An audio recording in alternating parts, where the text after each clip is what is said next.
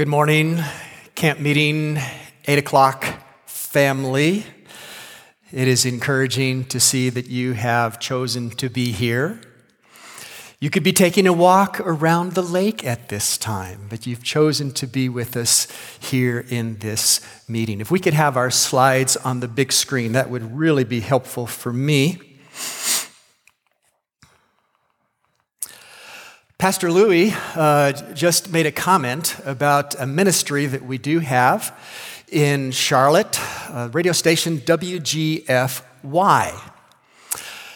It was in 2014, 15 in that area that a group of Sharon, Charlotte church members banded together and had a vision to expand radio ministry.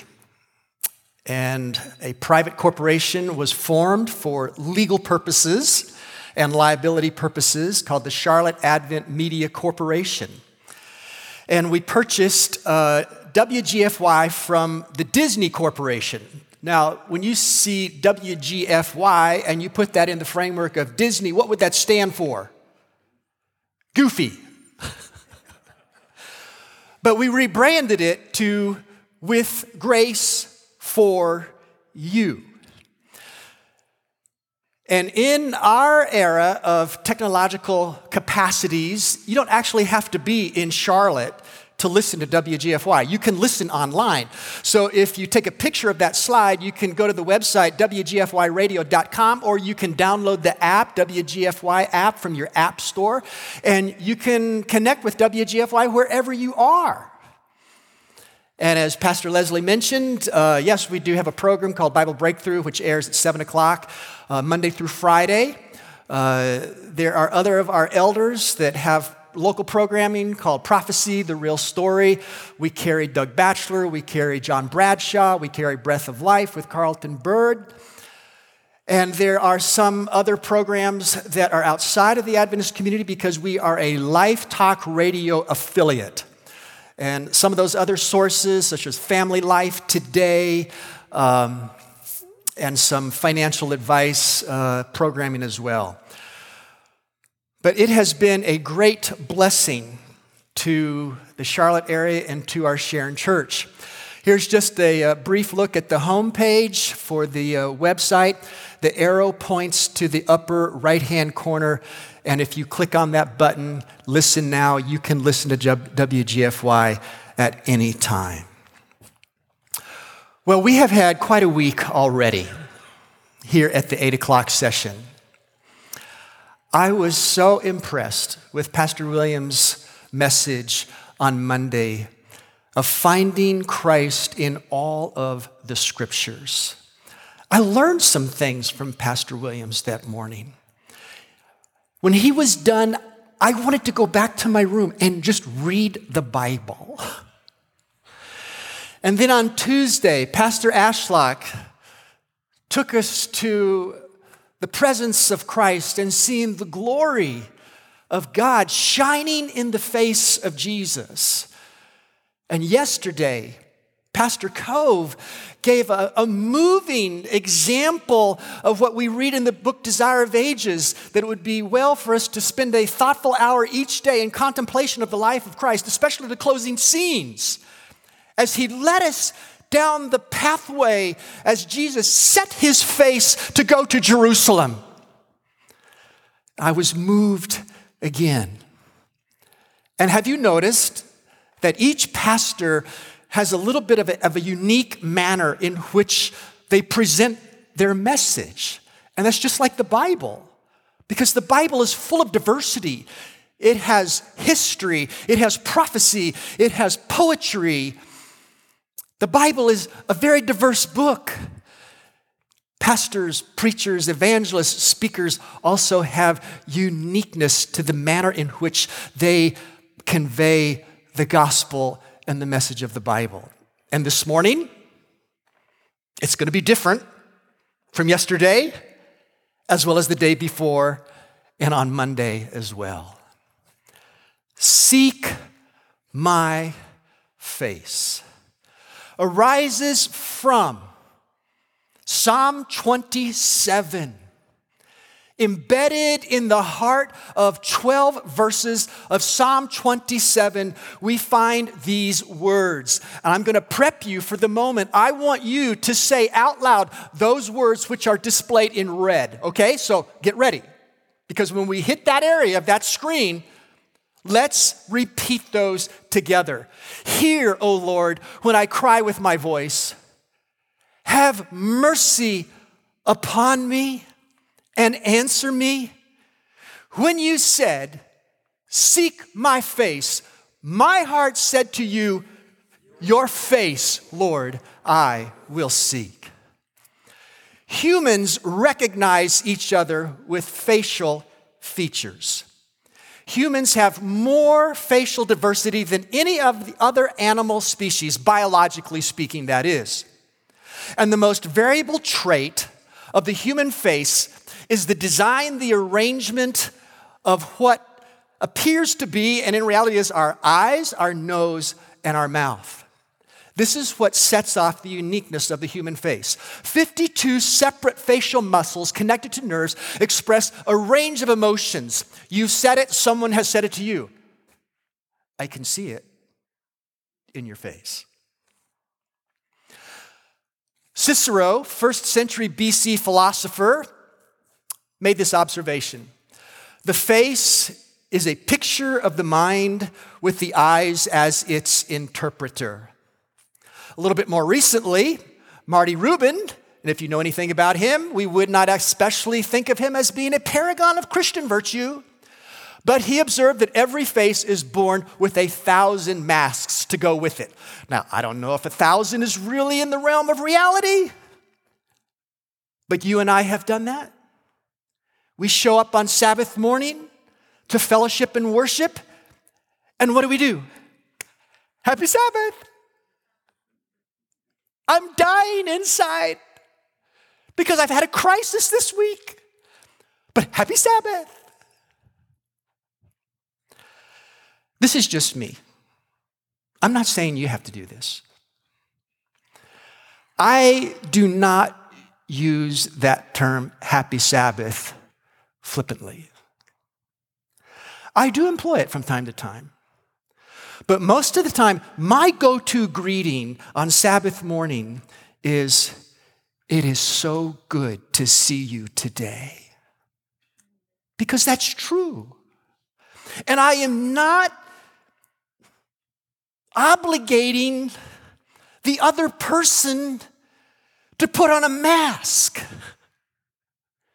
Now, they can choose to do that if they want to, but they don't have to do that. Oscar Wilde, again, not necessarily a paragon of Christian virtue, 120, 25 years ago, made this observation. A man's face is his autobiography. A woman's face is her work of fiction. Now, before you get offended at that, because you can take that many, many different ways, I would just observe that in today's culture, we're not even sure what a woman is.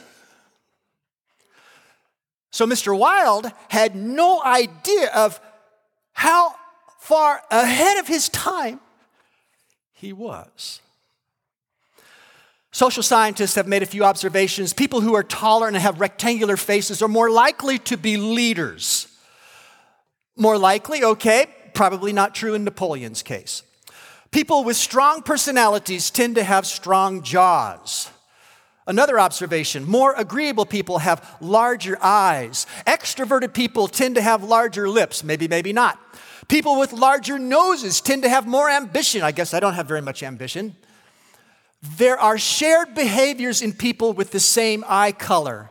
I've never done a study on that. Someone has. Extroverted people smile more. Now that, I think, is generally true. Extroverted people smile more. If the human face is this complex, and if we are created in the image of God, what about God's face? Seek God's face? What does that mean? It is an invitation to intimacy. We're looking at Psalm 27.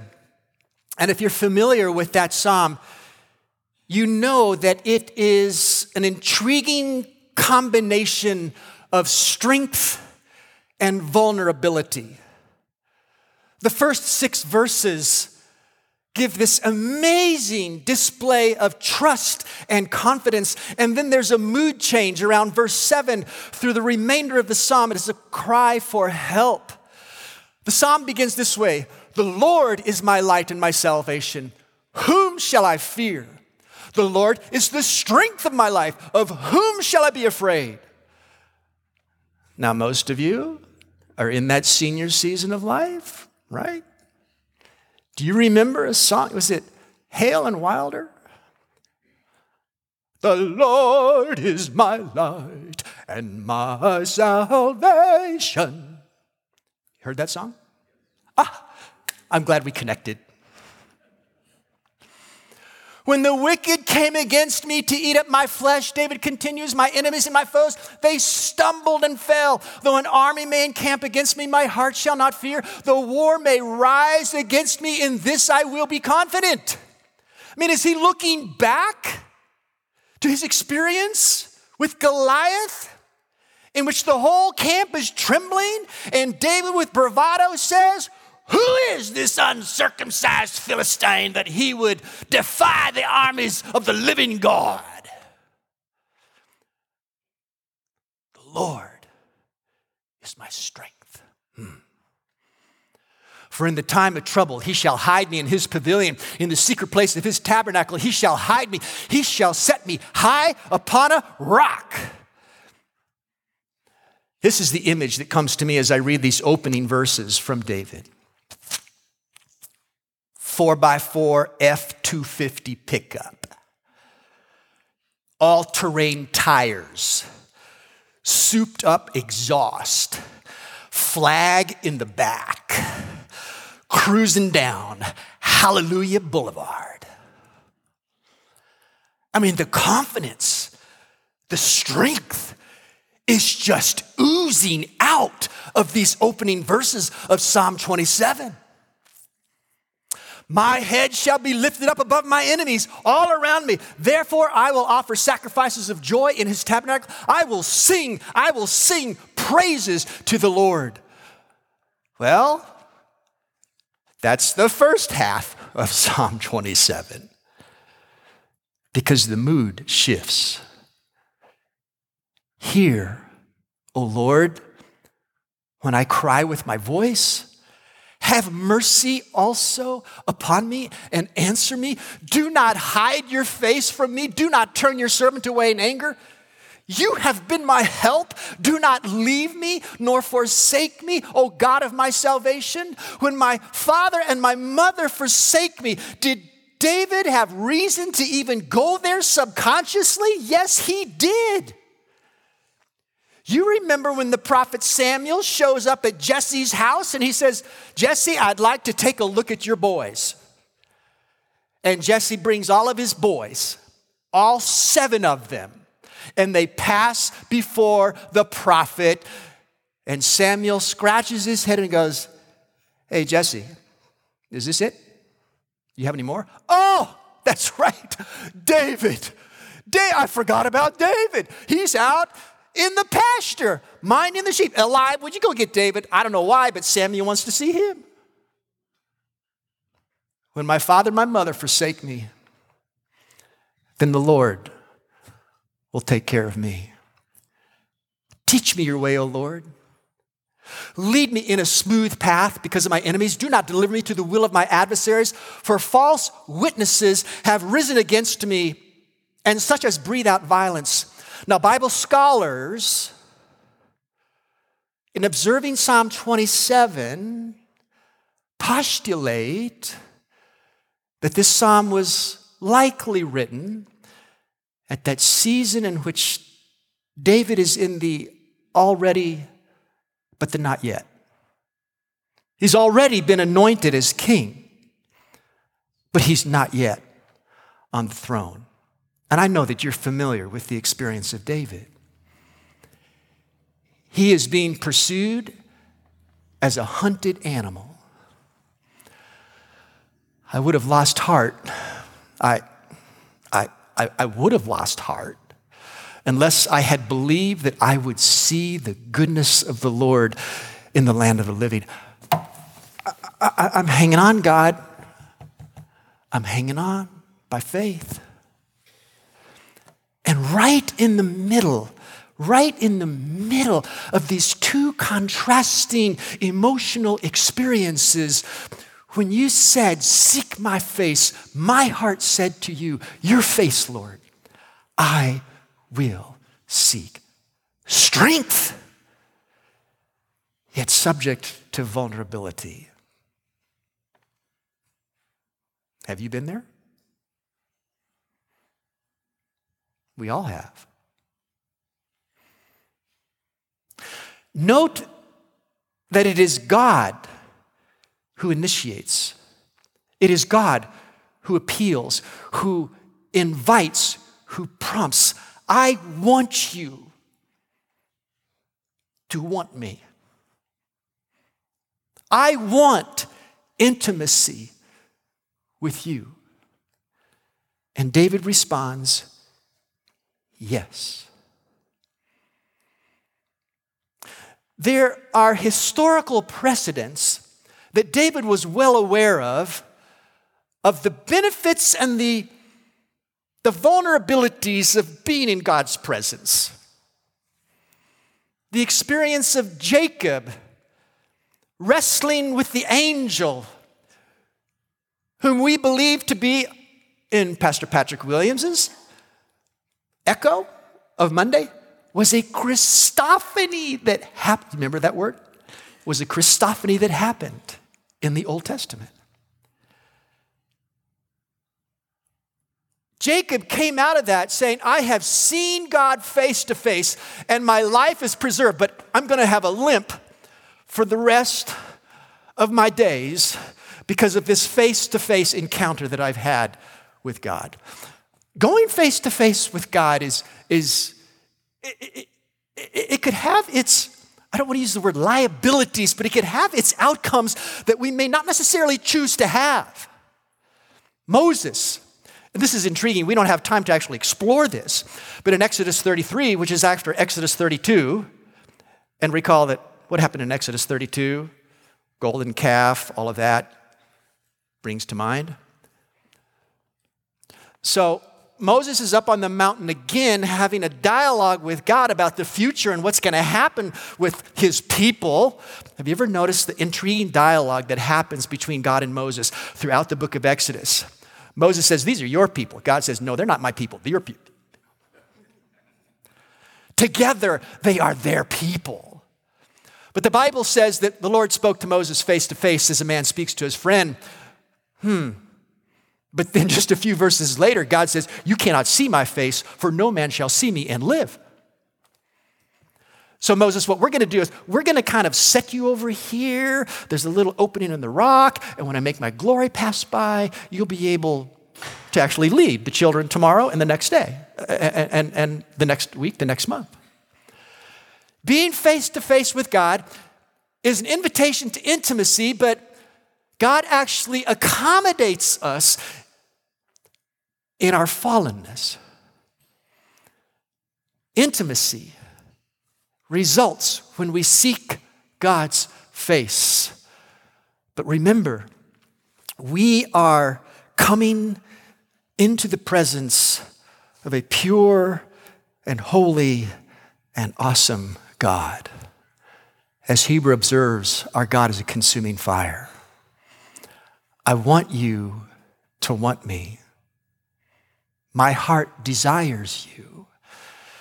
And I believe that the response that each of us have today echoes David's response. Yes, Lord, I will seek your face. Now, this is just to kind of tease you and intrigue you for something in the future, because we're not going to go into detail about this. Because you are the 8 o'clock group of camp meeting, I'm assuming that you have attended and participated in numerous workshops over the years. And maybe you bumped into a professor from one of our universities who talked about chiasm. Anybody familiar with chiasm? You don't count. You're a pastor. You already know this stuff. So, chiasm is a Hebrew literary form in which the purpose of a chiasm is to make the main point in the middle of the document. And you can see how it is graphically illustrated here in its completeness. But let's just kind of look at this step by step. So at the beginning, David speaks about the Lord being the strength of his life. And at the end, he says, wait on the Lord. He will strengthen your heart. He talks about the beauty of the Lord. But then in the second half, he makes reference to the goodness of the Lord. He speaks about his enemies. And then he speaks about his enemies again in the second half of the psalm. 3 positive petitions, 3 negative petitions. But smack dab in the middle, seek my face. That is the main point. That is the testimony that David is giving, responding to this invitation that God has given to him. And by the way, the book of Revelation is structurally in a chiasm. And you know what is in the very center of the Revelation chiasm? Revelation 14. Revelation 14, verses 6 through 12, the main point. Now, what we're going to do in our remaining time today is really to simply unpack verse 8 in the context of verse 4. We're not going to look at the rest of Psalm 27, not going to try and cover the entire psalm. We're just going to center in on verse 8 in the context of verse 4. Psalm 27, verse 4, one thing I have desired of the Lord, that will I seek, that I may dwell in the house of the Lord all the days of my life. Why? To behold the beauty of the Lord and to inquire in his temple. This is the context of intimacy, of responding to the invitation to seek my face.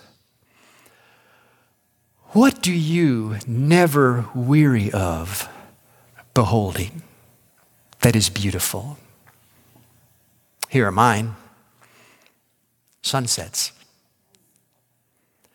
Who doesn't get mesmerized by a beautiful sunset? And no two are the same because the cloud formations are different. And each one just look at that. Isn't that amazing?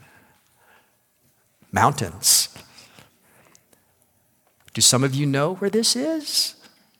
This is Max Patch, not too far away from here. I love to be on top of mountains. This is a picture I took just a couple of days ago from the Blue Ridge Parkway up near Water Rock Knob. It's about maybe a 30-minute drive from here by car. It's about an hour and a half by bicycle. As was mentioned earlier, we used to live in Asheville, pastored at the Foster Church. Now in Charlotte.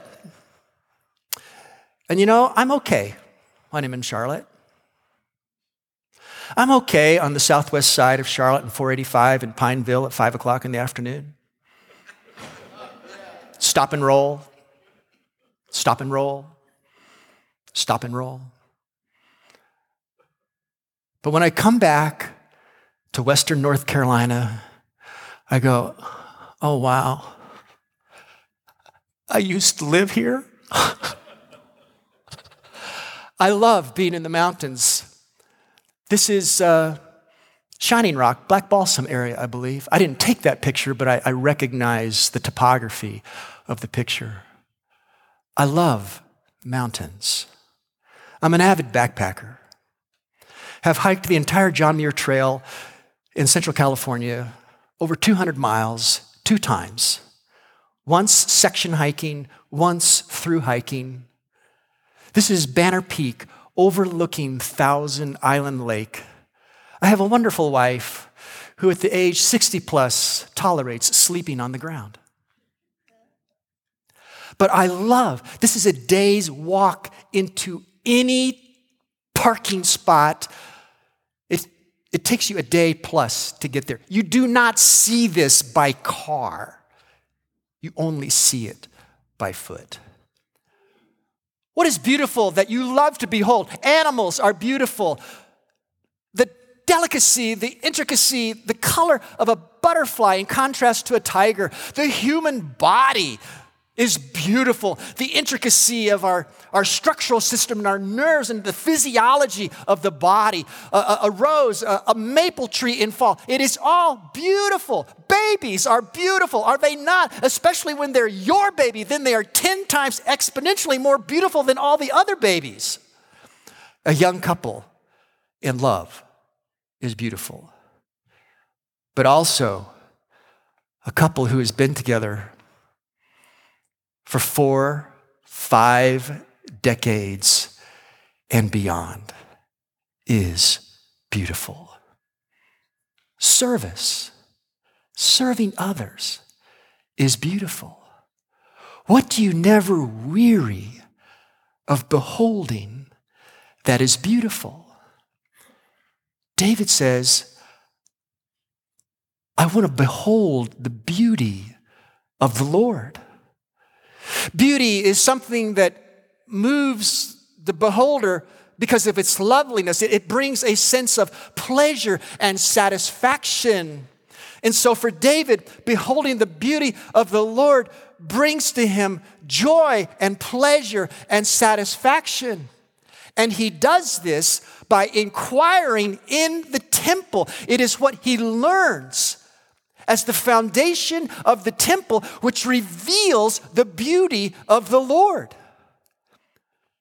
Now, what shows the beauty of the Lord in his house? His temple.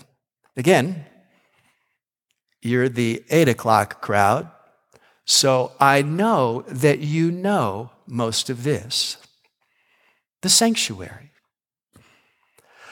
We are given the most detail about the meaning and the significance of the sanctuary in the Old Testament throughout the book of Exodus. And just to place the sanctuary in the context of the entire Exodus event, the book of Exodus could be outlined in 3 sections. Chapters 1 through 18 is the bush and deliverance. Chapters 19 through 24 is what takes place at Sinai. We call that the hill, the incorporation of the community into a covenant relationship with God nationally. And then chapters 25 through 40 is the tent, the house, God's temple. So God comes to Moses and he says, I've heard the cry of my children in Egypt and I have come down to deliver them. Oh, how Moses wished that God would have done all the work instead of him getting involved. So God comes down to deliver them. And in that deliverance, following the 10 plagues, there is the miraculous experience of walking through the Red Sea and then water provided for them for sustenance in the wilderness. When they come to Mount Sinai, they're incorporated as a national community. And before the commandments are given, God states, you have seen what I did to the Egyptians and how I bore you on eagle's wings and brought you to myself. Don't you love that phrase? I didn't just deliver you for you. I brought you to myself. And then God reveals himself, giving the 10 words and setting up what it means to dwell together as a holy God. And through that dwelling, he provides forgiveness and reconciliation. You know the scriptural passages, the instruction that is provided, how in order to forgive and deal with sin, the repentant one would come with their sacrificial animal, lay their hand on the head of that animal, symbolically transferring their sin to the animal. And then atonement is provided. Justice and mercy reside in God's temple. This is what is beautiful to David. David wrote also this psalm, Psalm 103. He has not dealt with us according to our sins, nor punished us according to our iniquities. For as the heavens are high above the earth, so great is his mercy toward those who fear him. Oh, I want to behold the beauty of the Lord. I am moved by the loveliness of the Lord as I come to increasingly deeper and broader understandings of the character of God as it is revealed in the sanctuary, the temple. And this is why then I want to dwell all the days of my life in the house of the Lord. And this is not just to be in a physical proximity within the courts of the sanctuary, but it is to be dwelling intellectually, spiritually, emotionally in the presence of God. Psalm 27, song of trust, a prayer for help. Do not deliver me to the will of my adversaries, for false witnesses have risen against me, and such as breathe out violence. Now, would that David had always followed through on what he testified in Psalm 27. But then again, do you and I, do we have seasons of vulnerability? I mentioned a few moments ago that David lived in the middle of already, but not yet. Hunted like an animal for years. There was a week, a month, I'm not exactly sure how long, in which he just caved to the stress and the emotion of everything. He says, I've had enough of this. I'm just going to, go over to Gath for a little while so that Saul will not hunt me over there. And David changed his behavior, and he pretended madness in their hands and let saliva fall down on his beard. Now, this is recorded in 1 Samuel chapter 21. This is after David has been anointed, and it is after he has had that amazing victory with Goliath. Remember? Spiritual testosterone, 4x4 pickup, running down Hallelujah Highway. And now he's got this, I don't know if I can do this anymore. I just want relief from the anxiety, from the mystery of it all. Many years ago, I read these words from patriarchs and prophets. They've always stuck with me. When shadows encompass the soul, when we want light and guidance, we must look up. And how often that has to be an intentional act on our part. There is light beyond the darkness. David ought not to have distrusted God for one moment. He had cause for trusting in him. He was the Lord's anointed, and in the midst of danger, he had been protected by the angels of God. That is true. But for whatever reason, David just stepped into a period of weakness. He had been armed with courage to do wonderful things. And if he had but removed his mind from the distressing situation in which he was placed and had thought of God's power and majesty, he would have been at peace, even in the midst of the shadows of death. What an encouragement.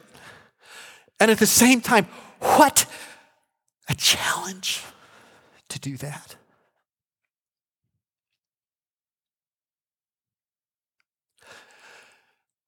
I'm not going to go into the details.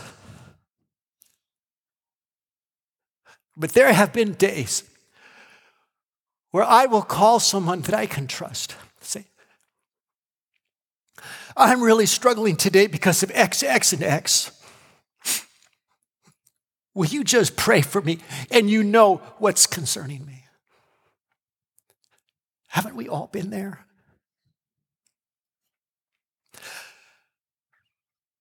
And so the challenge and yet the benefit of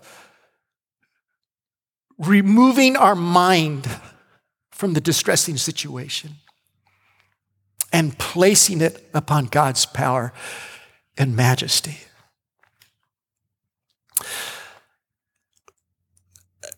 I don't think this really applies to many in this room, but maybe you can utilize this in your conversations with others. In the context of today's social media saturated environment, and we're just bam, bam, bam, bam, bam. We need to remove our minds not only from our own personal distressing situations, but also from the distressing situation of this world. I'm not saying to become a hermit and to simply ignore it, but you've got to take a break every now and then. Because hello, it's not going to get better. It's going to get worse. We have this little parenthesis and time in which we can come to this beautiful setting. But in reality, just look at the progression from the last few years. It's getting worse and worse and worse. And it's predicted to be so. So David also wrote Psalm 63. And I don't know where that is chronologically in relationship to Psalm 27. I don't know if this is after his little depressive situation over in Gath, but in Psalm 63, he writes this, "Oh God, you are my God. Early will I seek you. My soul thirsts for you, and my flesh longs for you in a dry and thirsty land where there is no water. So I have looked for you, where? In the sanctuary, to see your power and your glory, because your loving kindness is better than life. My lips shall praise you." Beholding the beauty of the Lord, dwelling intellectually, spiritually, emotionally in the presence of God, making a detailed inquiry into his temple. Now, this is not by chance that when we come to the New Testament, as John introduces us to Jesus, in the beginning was the Word, and the Word was God, and the Word was with God. All things were made through him. Nothing was made that was made. And then in verse 14, this is not a random word that is selected. And the Word became flesh and dwelt among us. That is an echo of Exodus 25:8. And we beheld his glory, the glory as of the only begotten of the Father, full of grace and truth. And of his fullness we have all received grace upon grace. The only begotten Son, who is in the bosom of the Father, he has declared him. Just as the sanctuary was revealing the character of God, Jesus in flesh, he's the fleshly sanctuary, is declaring the bosom, the inner heart of God. Jesus is the personification of the sanctuary. So I have looked for you in the sanctuary because your loving kindness is better than life. And how this was lived out in the experience of Peter, denying Christ 3 times. Did he not feel like he was done? And yet Jesus reinstates him. Peter, do you love me? Do you love me? Do you love me? Yes, Lord, I love you. You know I love you. Just one human example. There's Mary, delivered from demonic possession, and how Mary's heart was captured by the beauty of Jesus' character.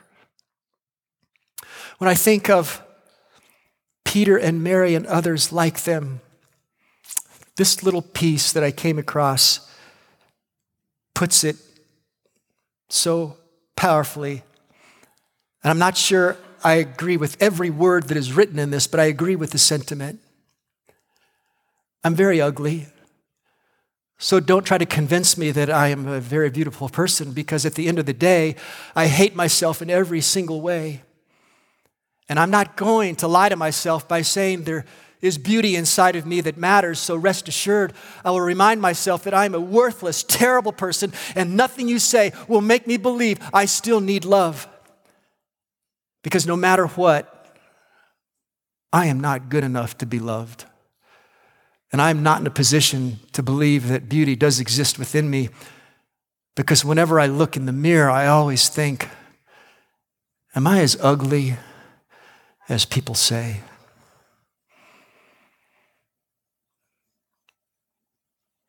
But Jesus and the sanctuary flips that.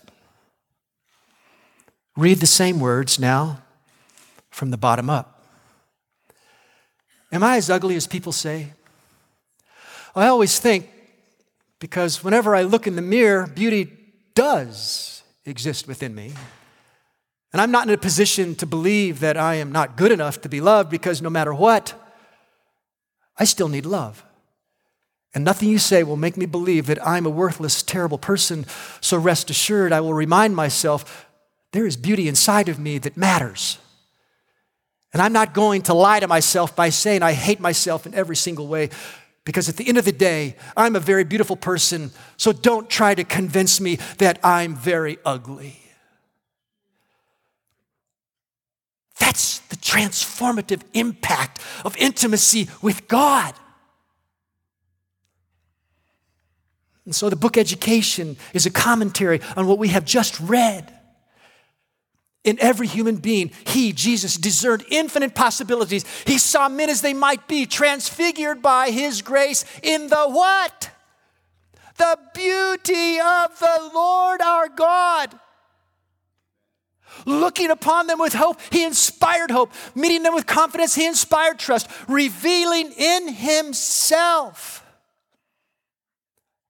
man's true ideal, he awakened for its attainment both desire and faith. In his presence, souls despised and fallen realized that they were still men, and they longed to prove themselves worthy of his regard. In many a heart that seemed dead to all things holy were awakened new impulses. To many a despairing one, there opened the possibility of a new life. Praise God. I want to dwell in the house of the Lord all the days of my life, beholding his beauty. How can we do this? How can we do this on a practical, present experience? You can pray through the sanctuary in your mind. This probably requires more than 60 seconds. But you can enter the court and you can come to the altar, and you can remember that the altar is representative of the Lamb who was slain from the foundation of the world. Behold, the Lamb of God who takes away the sin of the world. You can go to the laver for cleansing. We can go into the first room there. Jesus is our nourishment. We can ask for the Holy Spirit to come into our lives that day. We can go to the altar of incense and intercede for our family, our loved ones. I'm going through this very, very, very fast, but I think you're tracking with me. And you can go into the most holy place in your mind's eye and look at that perfect combination, sisterhood, fellowship of grace, mercy, and justice that brings us at one-ment with God. Seek my face as an invitation to intimacy. Jesus was the personification of that. But the whole sanctuary theme just weaves its way through the entire scriptures. And we come to the book of Revelation, chapter 22. This is what we find. He showed me a pure river of water of life, clear as crystal, proceeding from the throne of God and of the Lamb.